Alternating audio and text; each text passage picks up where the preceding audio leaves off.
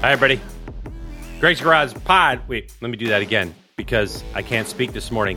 Hello, everyone. Welcome to the Greg's Garage Pod with co-host Jason Pridmore, loser, presented by Bike911.com. You need some information, you need legal stuff, go check out Bike911.com. That's our boy Alex Asante. He's a motorcycle rider, former racer. He'll help you out. He'll steer you in the right direction. He'll be your guy. Bike911.com. Ladies and gentlemen, you're out there in podcast land just thinking how sorry you feel for Jason Pridmore.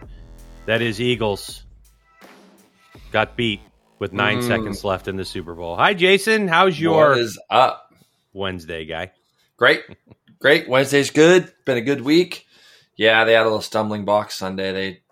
I love everybody talking about the one flag that was thrown at the end of the game. They lost that game before that. So, yeah, you can't really can't take anything away from Kansas City. They did a good job, but it was fun. I had Simon and David, and Simon and Vicky came up. David and Seth came up, David's kid, and Mache came up. So we had quite the crowd over here at the house watching the big game. I had to deal with Kolb's kid razzing me because he's a Chiefs fan, so I dealt with that. Yeah, all right. Like hearing that. Yeah, I mean, that's a shame. He razzed me pretty good. Yeah, he did. He got me. I got to be honest with him. I was singing the song to him at the beginning of the game, and it all kind of went the Chiefs sideways. fighting song? Oh. Yeah. No, not that one. No. But yeah, now got a little bit of a week, kind of a week off, but got a big week ahead starting Sunday. So jamming again, leaving again, Sunday to Sunday. And then before you know it, Daytona. Can hardly wait. Dude, before you know it, Daytona. This week's podcast, we're going to be talking about MotoGP Sepang test stuff. Boy, it already feels like it was a long time ago, doesn't it? But there's so much to talk about. We're going to talk some Supercross Fantasy, and, of course, there's some Arai news coming up. If you'd like to support the channel because you like what we're doing here, we appreciate it. Patreon.com/Greg's Garage TV. There's always a cost associated with doing this podcast, mostly technology stuff. I mean, Jason's time is worthless, so it doesn't really matter that he spends an hour and a half a week doing this. There's a link in the podcast description. If you have it somewhere, you can click on patreon.com/Greg's Garage TV. Let's see. All right, is that about it? So we should probably just jump right into the news presented by Arai. That's right. Let me see. What am I going to give you in store, Jason?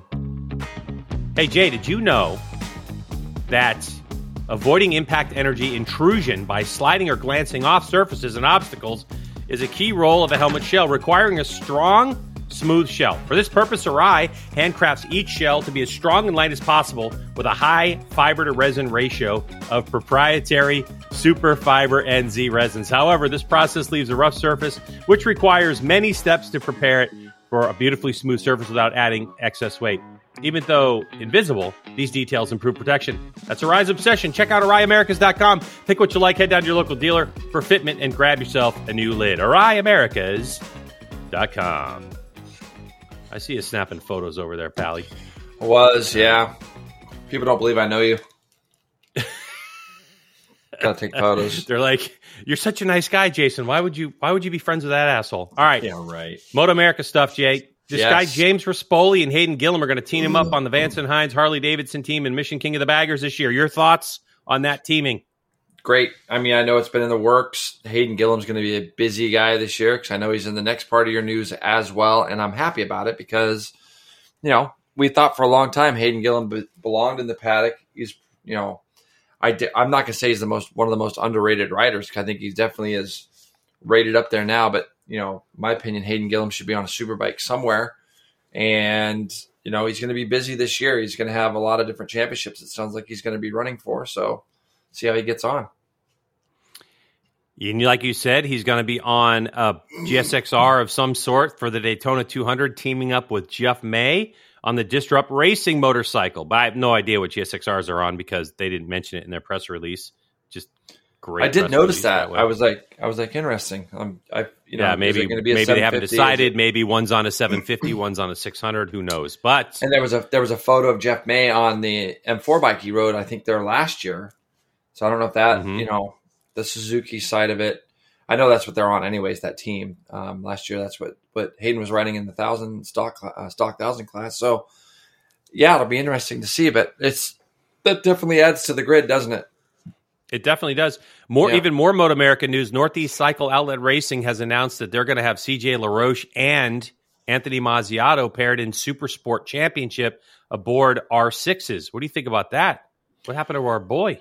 Yeah, I don't know where Ben Smith is, so obviously there'll probably be something coming out with that. And for Mazziato, I mean, we've seen him ride 600s in the past and go very well on them. And again, another guy that we lost, I think, for a couple of years ago, and he's back in the paddock now. And I think riding a super sport bike for Maz is going to be a good thing. And also just broke a couple hours ago, Hayden Bickneys is going to be back. He's 16 years old, and he'll be racing a Cowie 400 in the Junior Cup Championship. Good to see the Show Me States Bickneys back in the paddock. Your thoughts? Yeah, great. Love it. It's funny. Who's going to take that class this year? Who's going to go after the Junior Cup Championship? And, we're going to have a lot of new winners again, G-Dub, and they're going to have to be pushing hard to look at the lap times that have been set down in the past couple of years, 2-3 years, and that's what they're going to be racing against. But there'll be some new winners and a new champion. Yeah, and at least, I know we're going to have at least one R3 in the mix because MP13 is fielding that R3. What they do, whether it's a 2 mil over kit or that GYTR kit, is it's going to be interesting to see how that bike competes against those 400s as well. Let's see. How about this? The Royal Enfield Build Train Race program is back in Moto America for 2023, but this time with mentor and coach Freddie Spencer.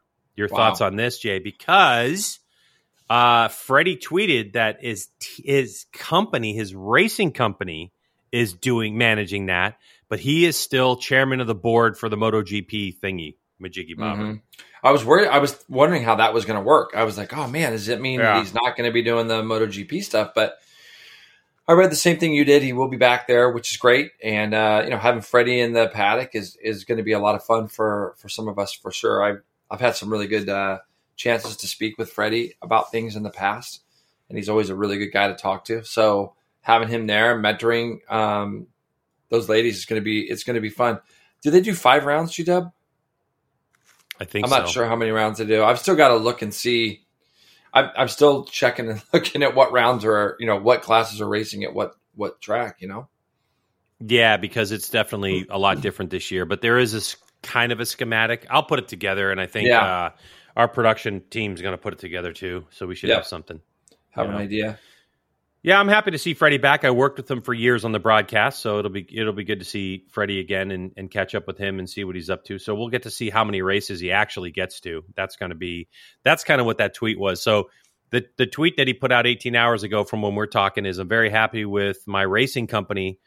We'll take over the management of the Royal Enfield Build Train race held at Moto America races, blah, blah, blah. I'm also looking forward to new exciting MotoGP season as chairman of the stewards board, a panel.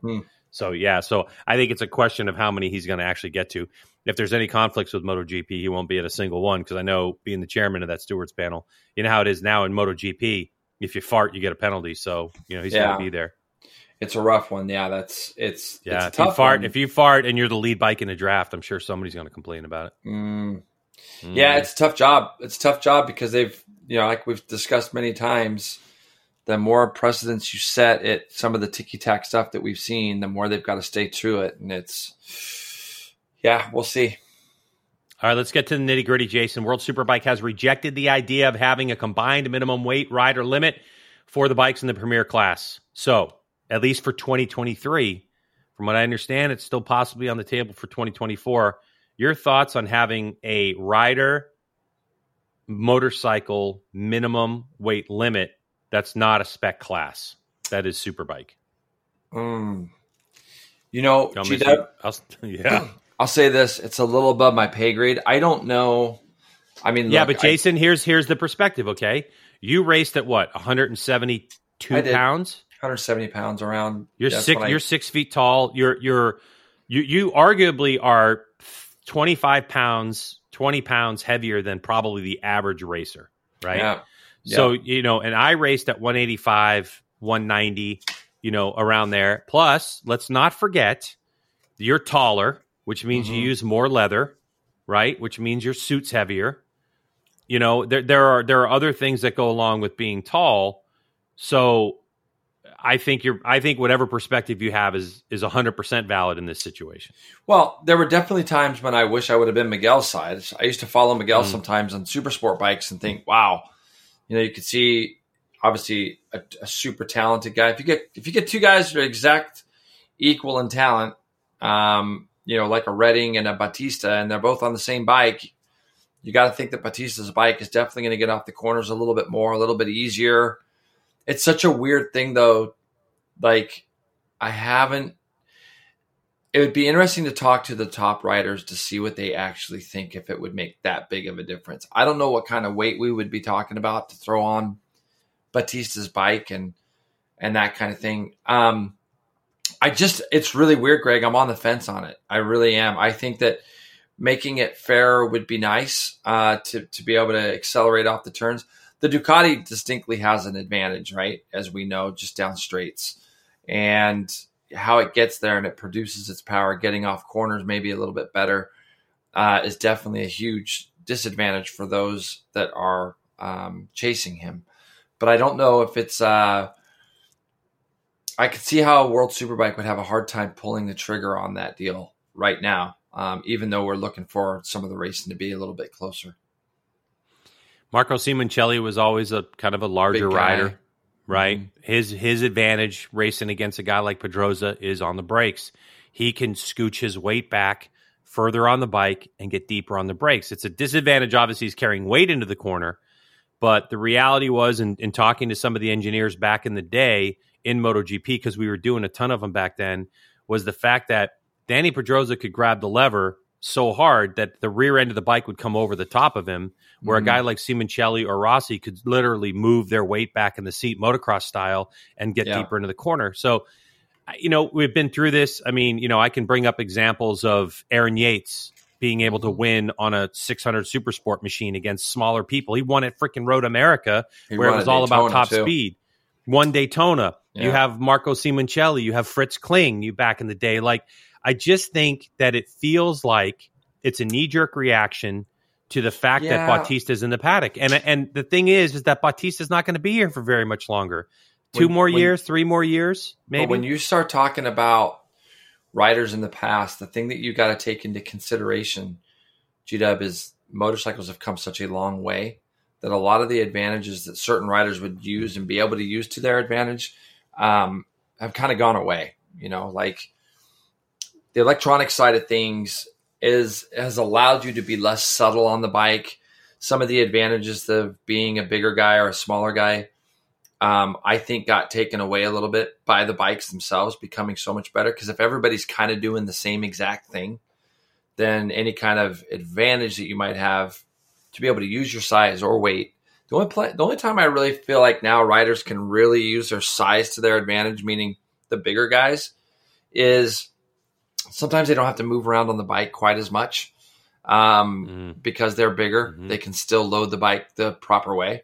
Some of the smaller guys have to put load through the bike in order to load the tires a certain way. So there are advantages and disadvantages, and I don't know.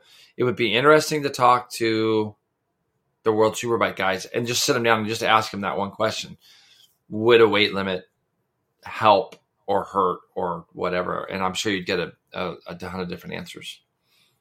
Yeah, maybe we'll touch base with Steve English, and he can kind of informally ask some people about it and get his opinion on it, because they're off to Phillip Island. I mean, people are heading there now. The thing is you could talk to Stimboli about this too, about the differences in riders and where guys, like, I'm sure now when you get two riders that are together that say are brand new to a team, if you had two guys never ridden either bike or never ridden for the team, but they're two new teammates, you're going to see subtleties between the two. As a bike gets developed and as crews and crew chiefs and data guys talk more with each other and get things more in alignment, you'll see that the riders' styles will start to get a little closer to one because they're going to be talking and sharing the same information. So it'd be interesting to get it from Stimboli of, you take a guy that you could take a guy, you could even take a guy like me for an example, G-Dub, and the stuff that I learned that day riding that attack bike for the day that I had on it, I could overlay my data with Gagne and see what he was doing. And I wonder how big of a difference it would be if we both got on the gas at the exact same time down to the end of the straightaway, what the difference in weight would be. Because he's got to be 40 pounds lighter than me, probably. Pretty easily, I would say. What do you think? He's probably 155? Yeah, I would say probably because he's tall, 155, super skinny. 155, yeah. 150, yeah. So it'd be just interesting to see. The other thing that I always think about too, Jay, is that, life isn't fair. Yeah. And some people are born Pedroza size or Miguel size, and other people are born Aaron Yates size, Yeah. And it's kind of like, to take a manufacturer that's worked super hard, to take a guy like Bautista, who's in this case gifted, right? He's gifted 100%. As a small person. Yeah. He works his ass off to keep his weight down, all those kinds of things. Like on the archery side of things, I don't know if this is like this in golf. I would have to imagine that I would think that a longer shaft length of a driver would probably create more club head speed, which means you could probably drive it longer. I don't know. But I can tell you this. In archery, we talk about draw length, okay? So that's literally the distance from your bow holding arm to how far you can pull it back. If everything remains the same, and I have a 1 or 2 inch longer draw length than you, my arrows are faster, meaning we're maxed out at our 60-pound limit. You know what I mean? Our arrows are the same weight, whatever it is, the factors. And so when it comes to archery, I just have more of an advantage than someone. Like if I was shooting against Pedroza, his arrow is going to have to fly through the air longer and a longer time and longer distance because he's going to have to arch more because his arrow won't go the same speed, right?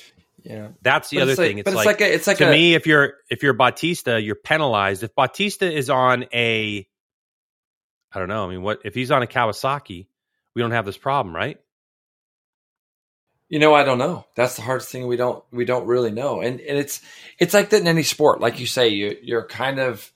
The body and the frame that you're built with, there's not a guy that's 5'9" in the NBA asking for extensions on his shoes to be 6'4", Right. So that's just how it is. You have what you're dealt with and you go forward, and it's, I don't know how much a guy, and I don't know how much a guy like Scott Redding or Chaz or any of those guys were begging for a weight limit when they were on the Ducati, So yeah, that's a good point.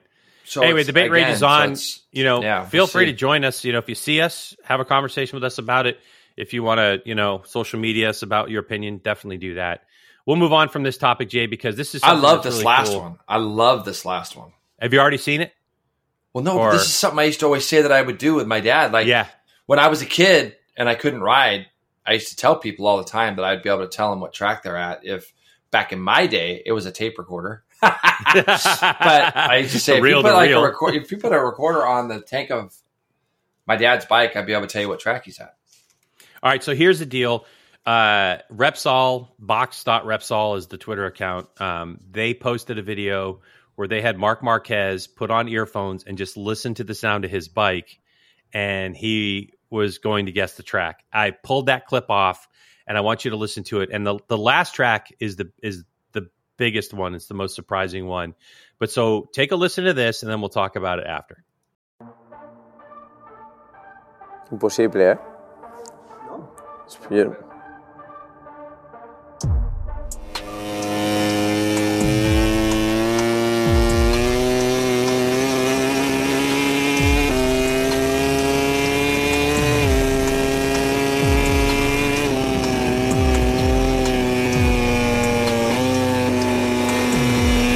Phillip Island. Vale.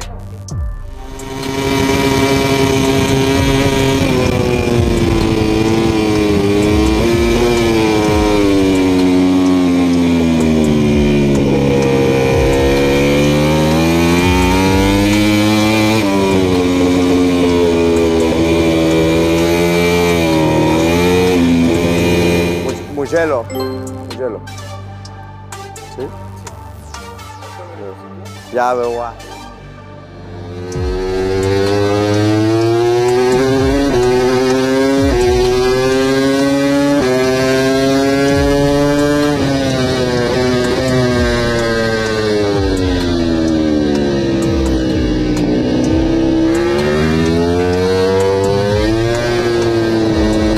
Sachsenring.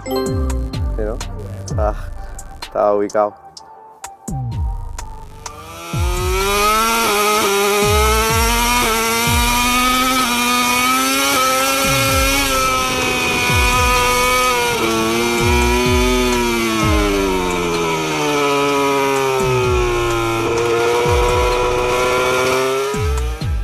Laguna Seca.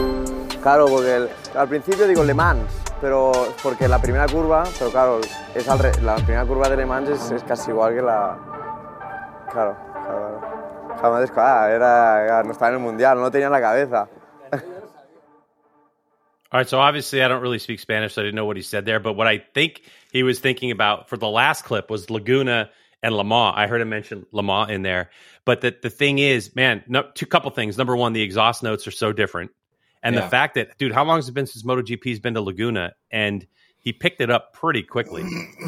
Yeah, you don't forget, though. And that's becoming really in touch with what you're doing on your bike is so crucial and so key. And I'm sitting there listening to those two with you, G-Dub, and I hadn't heard it.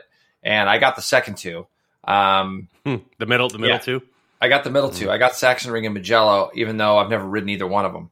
But the thing is that in your brain and in your mind, you kind of figure out, what a bike sounds like. I always tell people that, if there's a track that you've never gone to, that you've never seen, you can look at a track map and you can decide what corners are second gear corners or third gear corners or first gear corners or whatever. You can look at something like that.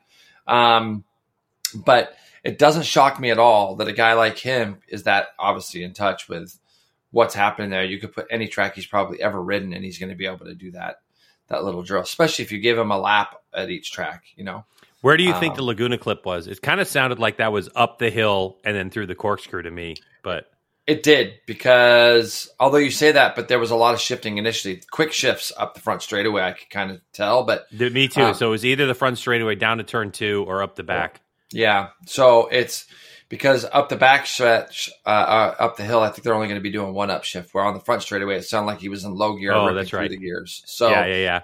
And then there was the drop of RPM, and then through that would have been like 2 into 3. Yeah. Correct. Okay. So I just think it's a very cool thing, and it's something like I said, I used to mention in every one of the classrooms that I did that's RPM management to me was everything. That's how I was taught how to ride a bike, and so that's it was always a huge key. So, and that's a great segue into our next little spot here, G-Dub, because as we know, Marc Marquez and the crew were at Sepang this last week for 3 straight days, and man, I don't even know where we start. Let's talk about Marquez right off the bat. First off, it's nice because it sounds like physically, it sounds like he was okay. Like it was probably the most healthy he's been, which I think for all of us, that's a huge sigh of relief in the sense that maybe this guy is going to be able to come back this year and fight for a championship. Now, the motorcycle he's on, as far as fighting for a championship goes, still doesn't seem that it's quite up to snuff, does it, G-Dub? It seems like it's a little bit down. And when you look and see what they actually did you see where they ripped all the wings off it and they went back to a bike with no wings? Oh yeah. So it's that to me was probably one of the biggest things that I read, because it sounds like they're stripping it down again to like, okay, here's what we started with 2-3 years ago, whatever. Here's what we had. Here's the direction we went. Here's how we added our aero. Here's how we did or added whatever it is we need to add. And it sounds like they're almost just starting completely fresh. Well, that is the influence of Ken, the new engineer from Suzuki. And Mark had kind of said this. Honestly, Jay, it sounded from some of his comments that Mark was a little bit pissed that he felt like it was a bit of a waste of time, because he kept saying, like, I'm not putting any ideas into engineers' heads. I'm just here to give feedback. And it was almost like someone told him to keep his mouth shut. You know what I mean? Like, Correct. But in terms of like saying, well, I think we need more rebound or we need more compression, those types of things, as opposed to saying it just won't go through the corner. So it's a whole concept thing, and I think that the new engineer from Suzuki is trying to figure out what Honda's up to. What's their mindset? What are they trying to accomplish? And that's the reason why they ended up going through all that kind of weirdo stuff. I agree with you 100%. It's great that Marquez is feeling fit. We've talked about this on our podcast for 2 years.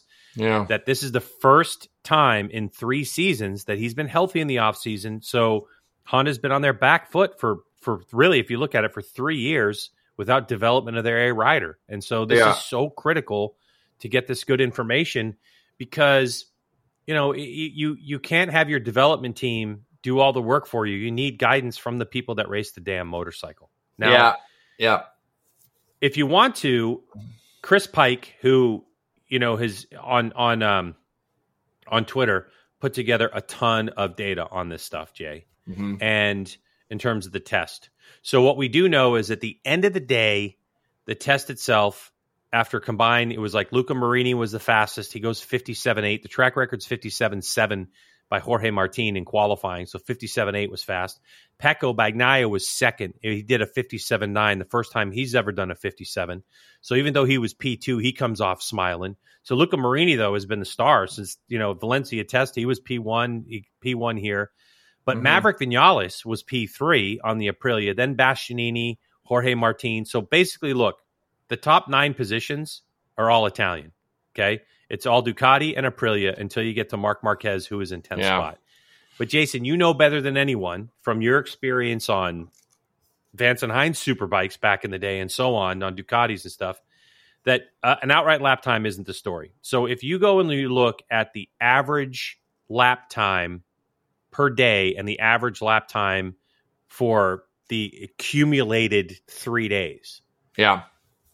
It's Pecco Bagnaia at a 159.2. Jorge Martin is second at a 59.3. Then you have Luca Marini. But Maverick Vinales had the fourth fastest average lap time over 3 days at a 59.5. Yeah. Then Bezzecchi, then Bastianini, then Quartararo. Yeah. But here's the telling sign, Jay. Let's go top speed. Average top speed, right, for all. And these are taking out like in and out laps, right? So these are actual laps. Yeah. 332K for Bagnaia, right? 331 for Jorge Martin, 331 for Marini, 331 for Vinales on the Aprilia. Yeah. 32 for Bezzecchi, 31. Fabio Quartararo, average top speed, 330K. Yeah. He is average. He was only 1.7 down on the Ducati. It's a lot better for him. That's got to be looking up. And, now you talk about the Yamaha. Sounds like they're struggling with that one lap pace, which is qualifying, which we saw what that did to the Suzuki riders over the last couple of years. Exactly. Yep. You know what I mean? Like if you can't get yourself up on those first 2 rows, you make your race day a lot harder. And even in that sprint race that they're going to have on the Saturdays that we'll get into as we do more podcasts. But I think that qualifying is such a key thing that even at these tests, it's so important to go down and throw down a fast lap. And it doesn't sound like some of the riders did. The riders that generally didn't throw down fast laps at a test like this are the ones that are still searching for a race setup, Greg? I think that a lot of guys would be like, there's no sense in me throwing in a tire at this thing right now if I have no race setup. So you look at guys like Miller, who didn't really put down a fast lap on the KTM. Where is he going to be at? What about Rins and Mir? I mean, on the Hondas, they were really nowhere. And when I say nowhere, GW, I think they were about a second off, which best to best. But I think overall, average-wise, they were quite a bit a ways back. There are definitely question marks. I thought Oliveira did an amazing job on that Aprilia. He was always up at the top for the majority. And then I don't know about his one lap pace.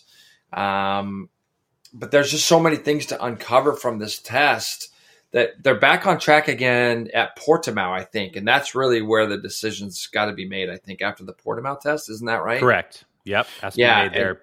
And that's like, 2 weeks away or something? I don't know when it is. I think it's a couple weeks away. So there'll be a lot more stuff coming from that. Jorge Martin, I think, is going to be the guy with Bastianini and Bagnaia.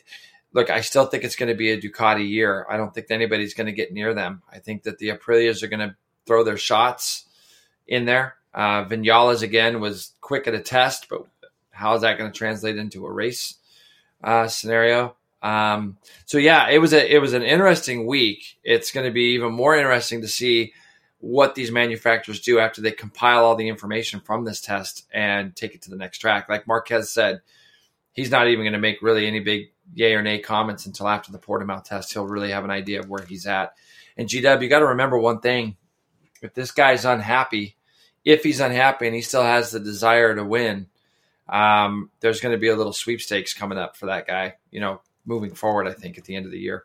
Yeah, you're gonna hear a lot of backup beepers. Beep, beep. Well, and I tell you, Honda right up to his Honda and stuff has got to be freaking out about that. Like, where are they right this second without Marc Marquez? That's the big question. And yeah, let me ask you this, Jay.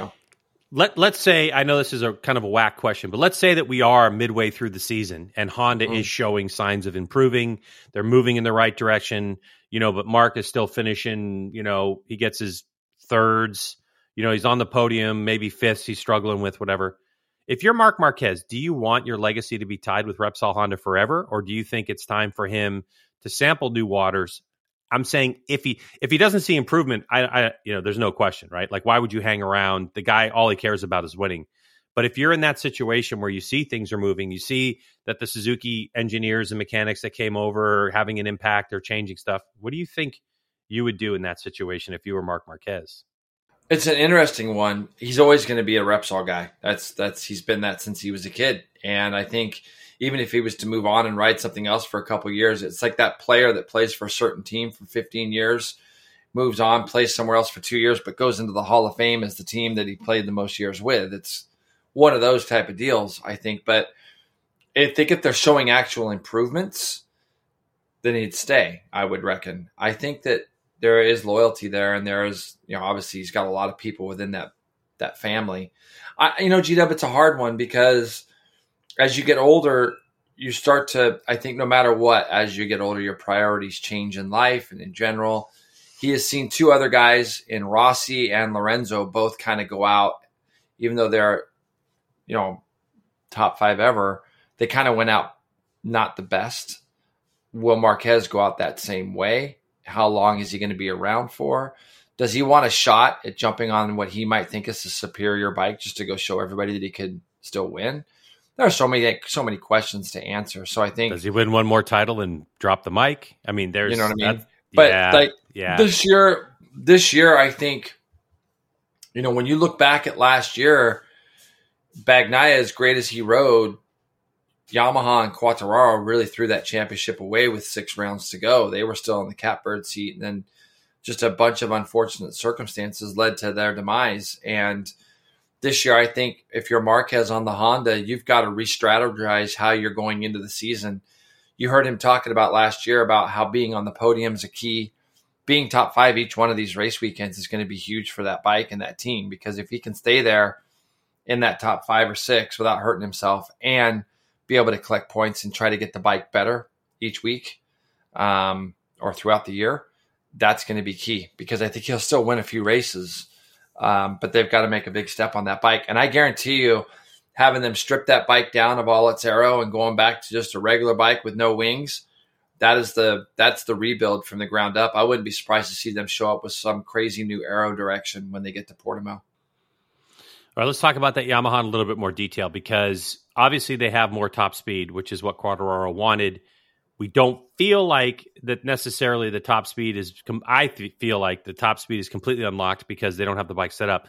The thing is that more of anything creates problems, whether that's more motor, more grip, faster lap times, right? More speed, whatever. It always creates a problem.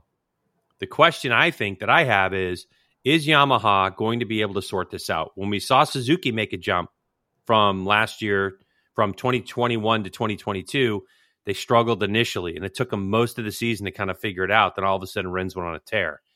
It's more motor, that you lose some of the handling characteristics, you lose whatever. The thing is, do you think that there's, with the way the season is now, 21 races, is there time to figure it out? Yeah. Boy, right. The riders need a bit of a break, and it's going to be a grind, Greg, for those guys this year. I think this could be the kind of year that sets the precedent moving forward of if they decide to cap a number of Grand Prix that these guys are actually going to run. 21, 22, is that what 21 is it? 21, and they run 2 races at each one of those.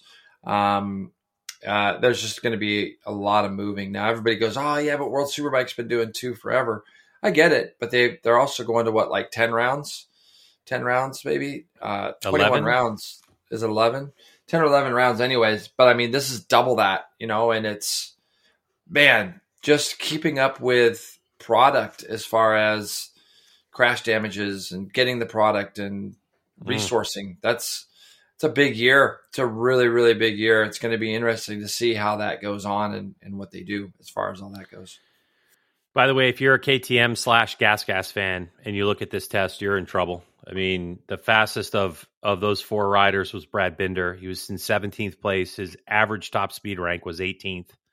Then you have Pol Espargaro right below him. You have Raul Fernandez, who was a rookie on the Aprilia. He was down with those guys, but you got to give him a pass. I mean, at least he broke into the 59s. And then you have Augusto Fernandez and you have Jack Miller, who was the only person Jack Miller was average faster than was Nakagami. And, I think if you look at Nakagami's times, what held Nakagami back the most in terms of just looking at this average over 3 days was the fact that he only did a 2:02 on the first day. He ended up going 2 minute flat 0.4, 2 minute flat 0.2 as his average on day 3. Those two are much faster than Miller went. So this average gets dragged down, but that's where I'm concerned about it. And Jason, you learned a long time ago, from an awesome crew chief, that one of the ways that you can predict a race is go look at people's average lap time over their practice, over their practices, and say, what type of speed do we think they can get? Because, it's not like you can, and this is the thing I'm talking about Yamaha. Jay, if you're doing whatever, let's just say pick 1:30. If you're doing a 1 minute 30-second lap time, and all of a sudden you find yourself as in the race of doing 1:29s or 1:28.5s, when have you ever had a bike that works really good at 1:30 and works really good at 1:28.5? Yeah, it's amazing the window that you have to get in to get your bike to work the way you want it to. It's why I tell so many people at the racetrack that if you're used to going out and doing minute 55s and it's cold on a morning and you're out there doing 2 minutes or 59s because your confidence is a little down because of the cold or whatever, don't come in and start making a bunch of adjustments to your bike because you're going to set it backwards again. And, I learned those things. Back when we were racing GW, we didn't have the resources that we have available to us now. So for me, when split times started to come out for us, when we started to have the ability to have split times, it was a way for me to gather information. And the way for me to gather information and then plan a race, I would try to plan certain things if I saw certain trends. I knew certain riders and I knew who was good for how long and whatever. But you could really see there were certain guys that I thought that when you look at their lap time from qualifying, that they'd be able to run those kind of lap times the whole time because it's just who they were. But then there was other guys. So you could plan things a little bit more. And now there's an abundance of information available to people that they can see things. So I think the KTMs and stuff, man, it's hard to watch. You see Miller come from what is arguably the best bike, best team in the paddock at the moment and go to this team now. And, I'm sure Brad Binder's sitting over there thinking to myself, yes, it's a little bit more difficult over on this side of things, So, that couple guys I was impressed with, though, I was definitely impressed with Oliveira this test. I thought he did good.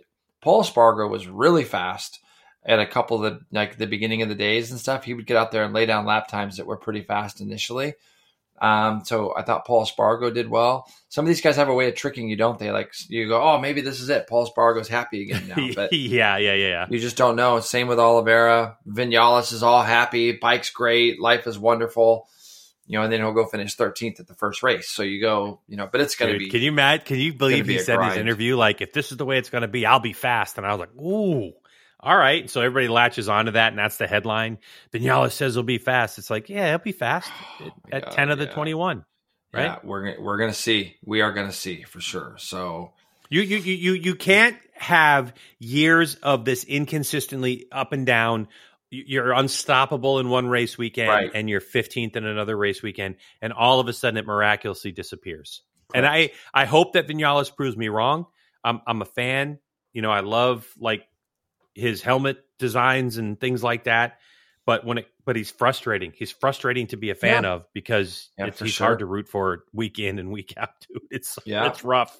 Yeah, and then you got guys like Nakagami, Morbidelli, guys that just weren't really even spoke of during this test, that are just Morbidelli was kind of running the same times as Quartararo. He was out there, grinding out the laps. You saw Crutchlow was out there grinding out the laps prior to them getting there on the Yamaha. Have you ridden Sepang? I have not. No, me either. And on the video game, I can't stand it. So the next test is going to be more, I think, of what you're going to, it's a European style of track, and you're going to. Yeah, we'll see more of what happens, I think. So that's going to be pretty exciting. But racing did happen over the weekend. It was Supercross. So let's go ahead and go through some of those results. Yeah. A bit of a surprise for some people, not after, I think, looking at qualifying and practices, but just in general. Cooper Webb ends up coming from behind, chases down Chase Sexton, and blew him away. 6-second victory for Cooper Webb. Aaron Plessinger goes P3 on a great but lonely ride for him, but it was all about that start and maintaining. Ken Roczen ahead of Eli Tomac. Jason Anderson got into it again with Barcia. Cooper in 7th, Barcia in 8th, Savacci in 9th, Christian Craig rounding out your top 10. The point situation looks like Cooper Webb has the lead by 3 points over Chase Sexton and Eli. Is that right? No, I thought Eli still led. Eli. Eli's got 113. Chase has got 111. Sorry, that was the other thing. And Coop's right there in 3rd. So there's whatever it is, 4 points separating the top 3. What did you see from Supercross this week? Well, it's funny because it's, I forget who I was texting during the race, but they're like, Ricky's pretty difficult on Chase at the moment. Maybe it was you that said it, the guy's however many times champion, he can be critical because that's his job in the booth. I agree with you 100% on that. Wasn't it you that said that? Was that one of our texts, right? Yeah, it was me. And I thought that's very poignant. But the thing is that what people have to remember about Chase Sexton is not all is lost. He's putting it on the podium every week. Yeah, he kind of blew this race as well. But dude, these guys are on a knife edge, and he went through the whoops, got a little off center, fell over. He handed the win to Cooper Webb. But what's great is he's still right there. He's every week, and he's gonna figure out the mental side of it, G-Dub, like being able to put it all together and win these races. He's gonna win a ton of Supercross races in his time. Will Chase Sexton. So I'm really not that discouraged by the fact that he gave one up here. Yeah, it sucks, but he's gonna learn from that. It'll make him better. This was the first race of the year where we saw Eli Tomac turn into that guy again that's all of a sudden just not anywhere close. 31 seconds back. He was half a second off the fastest lap of the race. All night long, it just never really seemed like he got where he wanted to be. Some of it, I think, had to do with conditions in his post-race stuff. He's like, it was kind of wet. It was kind of slick. Setup-wise, even at the end of the race, he said, we actually learned something from tonight, which was good. But again, there's no reason to panic. Guy finishes 5th. He's getting good starts. He just had an off night there. And the guy that you got to be nervous about, though, is Cooper Webb, because he's just kind of been there from the start of the season. He grinds it, man. He does not make mistakes. He runs a little different lines than most. He applies pressure and puts pressure on, and people know that he's that guy that doesn't make a lot of errors. So the fact that he won and that he's winning is bad news for everybody else, I feel. But it's definitely going to come down to those 3. I like the booth this weekend. I thought adding James Stewart into the mix was a really good blend. I thought he and Ricky worked off each other. Yeah. Huh? Yeah, I thought it was a lot of fun. Yeah, but the thing that they brought up too, I thought, which was really good, is when Coop gets that 1.5 seconds behind, he's just chilling. And he did allude to that fact. Right. He's hanging back, and he knows how to manage a race. I mean, he just goes, it's that old deal where, like, we see it in AMA Superbike, right? First 3-4 laps are hectic, and then you settle down in the middle to your pace, save that energy, and then push those last 5 laps. We didn't get to see what Cooper actually had in the tank, what he was going to be able to do, because Chase Sexton kind of gave it away in the whoops. But as we move to the 250 class real quick, Jay, Hunter Lawrence ends up beating Nate Thrasher by 0.1 of a second. Okay, last corner, last lap, yada, yada, yada. Okay, Nate Thrasher got out to a lead. He ended up leading every lap. He led every pretty much corner to the last one.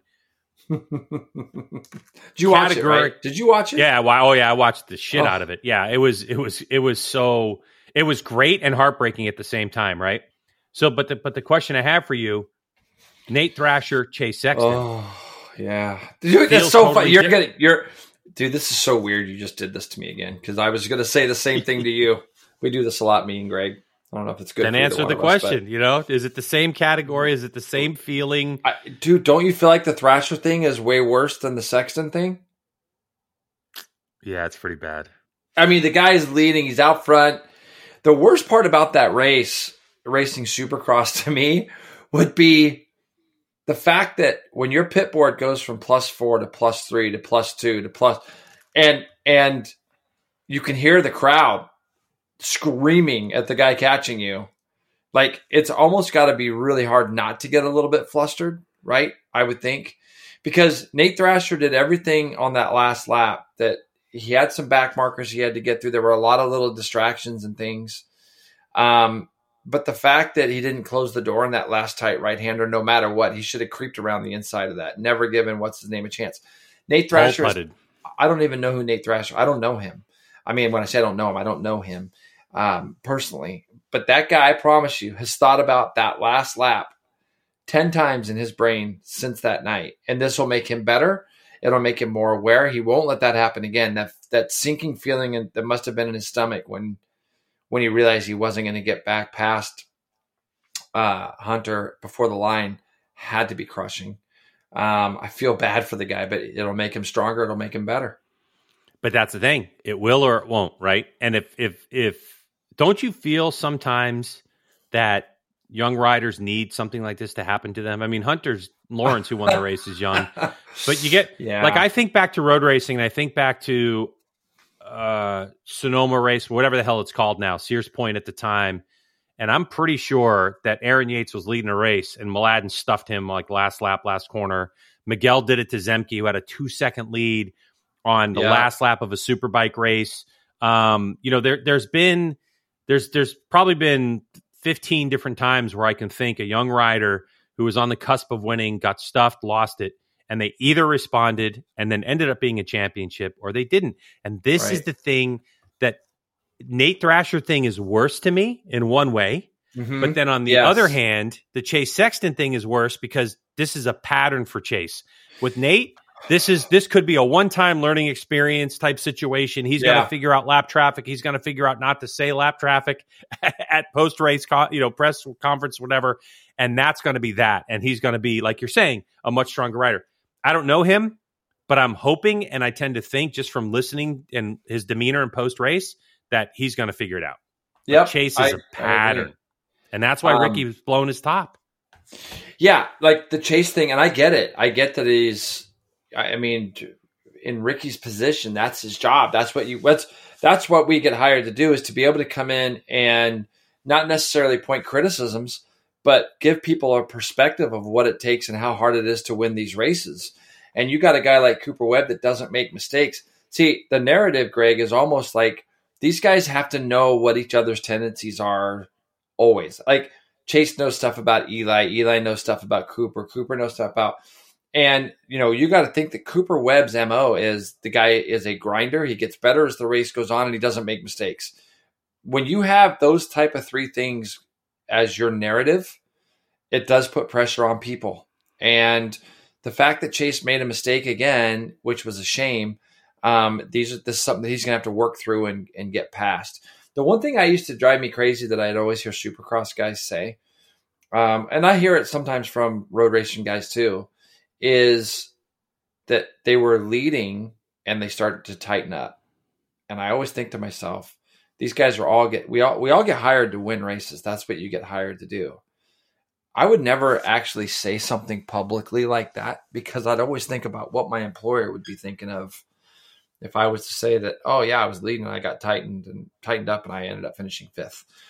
I'd always think to myself, if I said something like that, they're going to eventually, you don't want your employer to lose faith in the fact that you can't win, right? Or your future employer, even worse. Your future employer. You've got to be able to be somewhat headstrong and go, hey, I'm going to learn from these mistakes. I'll put this together. I want to win so bad that I'll put this together. And Sexton will.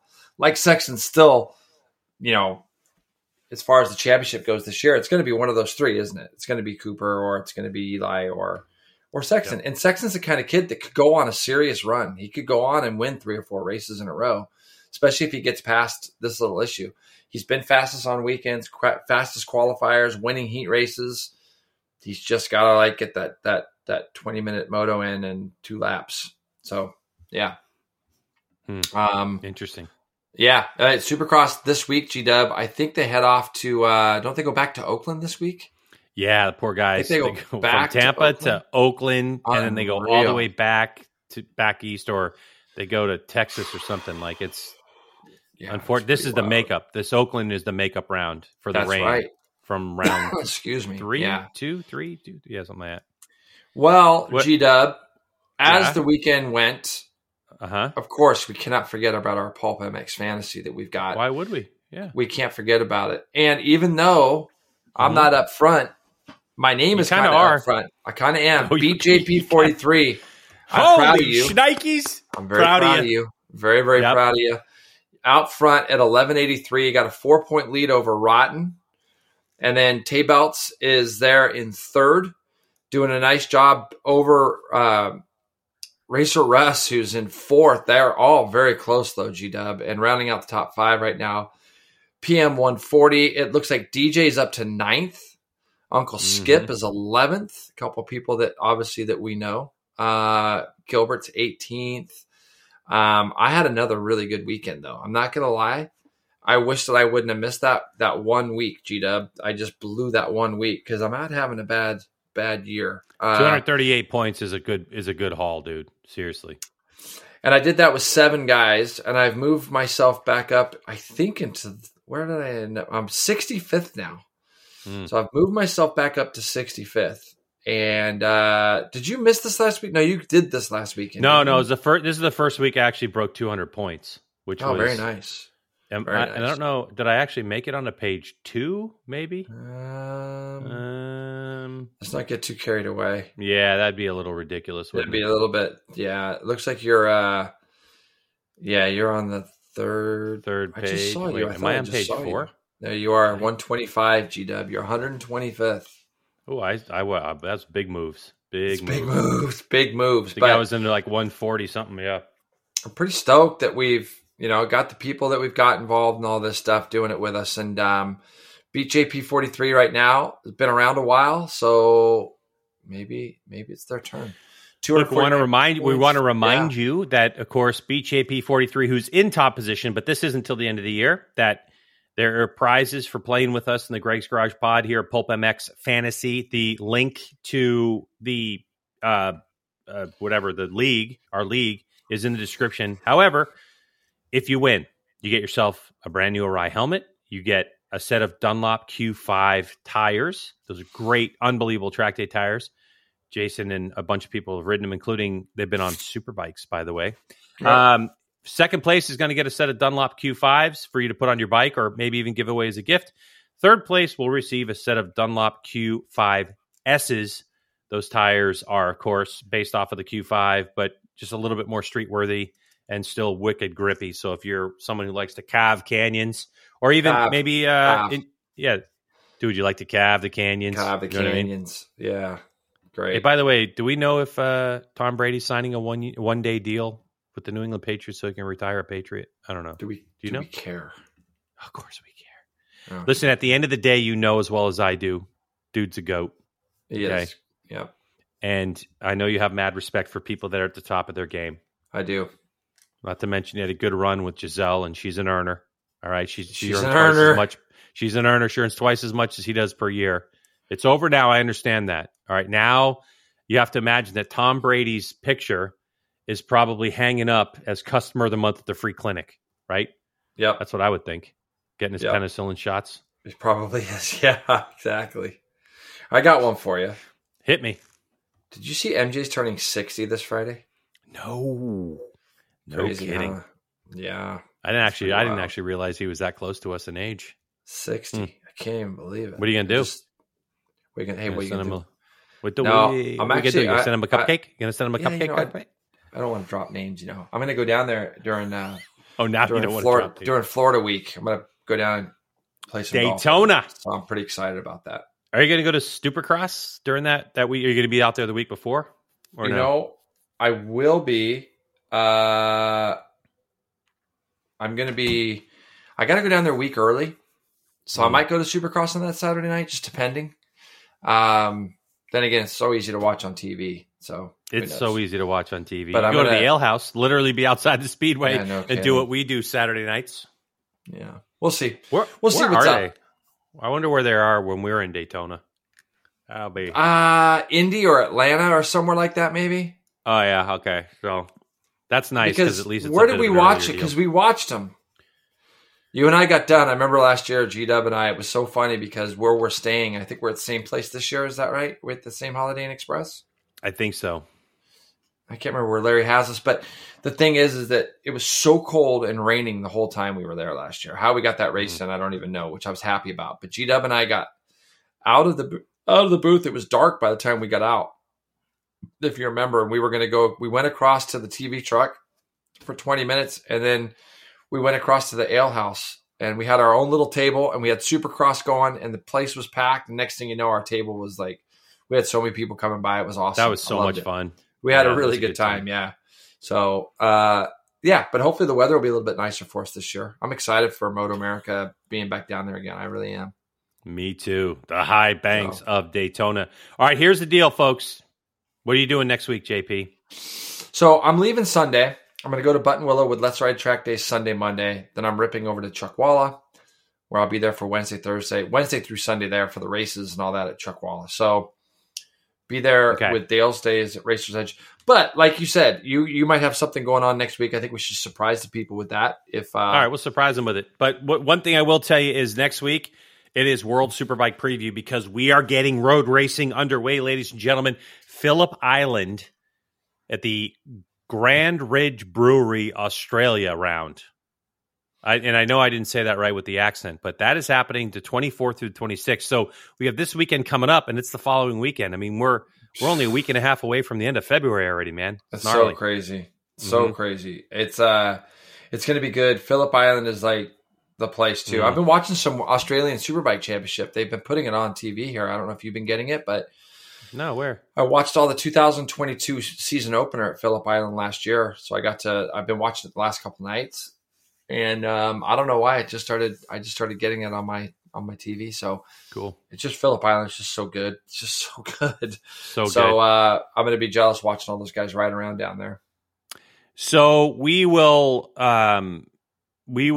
start giving away some Moto America Live Plus subscriptions as well. We'll give away some codes to some people coming up in the next couple of weeks. I was hoping to have the list by this podcast, but I should have some stuff for the next podcast for sure. There's still a sale going on, I think. Go to motoamerica.com and check out what's going on. I think it's still a little bit of a sale. If you want to wait, take the chance. We're going to figure out how to pick it. We'll probably pick it based off of people that participate in either the Pulp MX podcast or possibly even our MotoGP podcast, which we got to get, or our fantasy. I mean, we got to get MotoGP fantasy up and rolling again because it's right around the corner too. I just got an Uncle Skip email.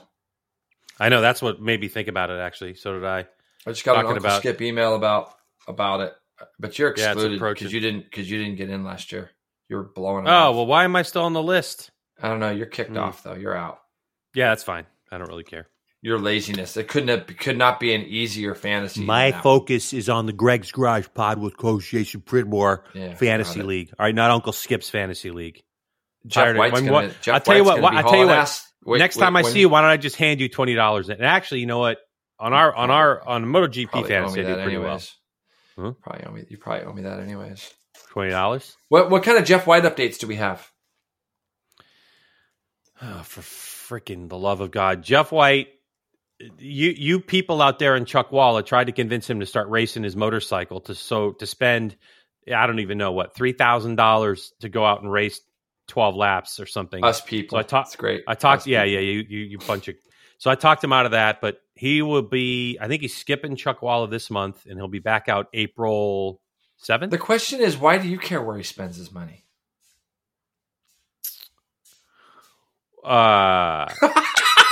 If everybody could see Greg's look right now, did I stump you? I'm not telling you. No, I'm not. No. You kind of look like you're a little bit stumped. No. Like, look, in the early days of Greg's Garage TV on YouTube, all right, Jeff White was the number one Patreon Contributor. He was a Patreon supporter. Yeah. So his wealth is my wealth, as far as I'm concerned. Oh, is that right? That's right. So whatever he's earning, you're earning it. You're helping him earn. That's right. So if he's going to spend, $1,000 a month at Richie Alexander's garage and Chuck Wall and do all that stuff, that's right. He's got to run it through you first. Make sure it's okay. But, Jay, you tell me. All right, logically, okay. The dude's 55 years old. He does 40 something track days a year. Does it make sense to go to Chuck Wall at a race, or would you rather spend your money and go do track days, especially those? What's the name of the SoCal track days where it's an open day and everybody regulates themselves on speed? I mean, that is the absolute best. It's great. No, look, but if he wants to race, or if he wants to jump out of an airplane, who are you to say? No, I have an opinion. Guess what? I have a podcast, which means I also have an opinion, right? So I'm just saying he can make his own decisions. He's a big boy. I mean, just because he used to beat the shit out of me. Jeff White, as he should. He should still. Dude, I was talking with somebody the other day, and they were telling me, oh, you know who it was? It was Ollie. I was talking to Ollie, and he and Jeff White are best friends now, and I guess they're going to get matching tattoos, Oliver Coe. Something like that, right? Because I called Ollie and said, hey, enough with you being friends with Jeff White. I've had it. And we've all got that call. Yeah. We've all got that call. Every one of you. Maybe not Corey, because I think Jeff White's actually at Hudson Valley Motorcycles right now. But anyway, so we were talking about stuff, and he's like, Jeff's a great guy. And I go, Ollie, he used to beat me up as a kid. And he's like, what's the big deal? My sister threw me out of the window one time. I go, what?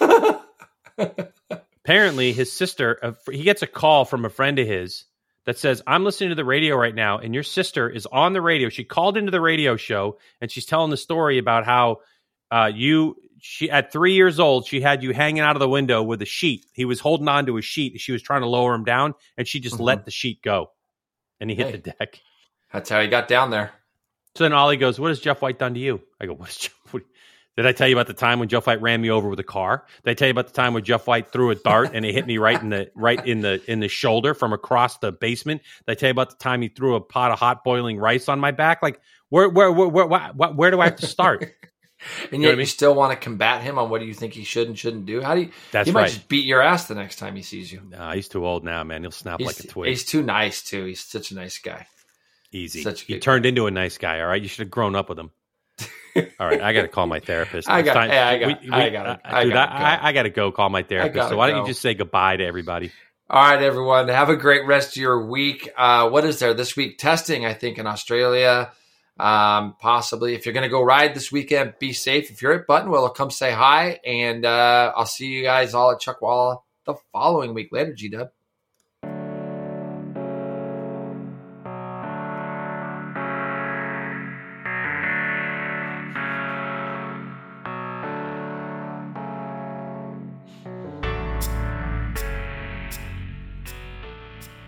I just got to go.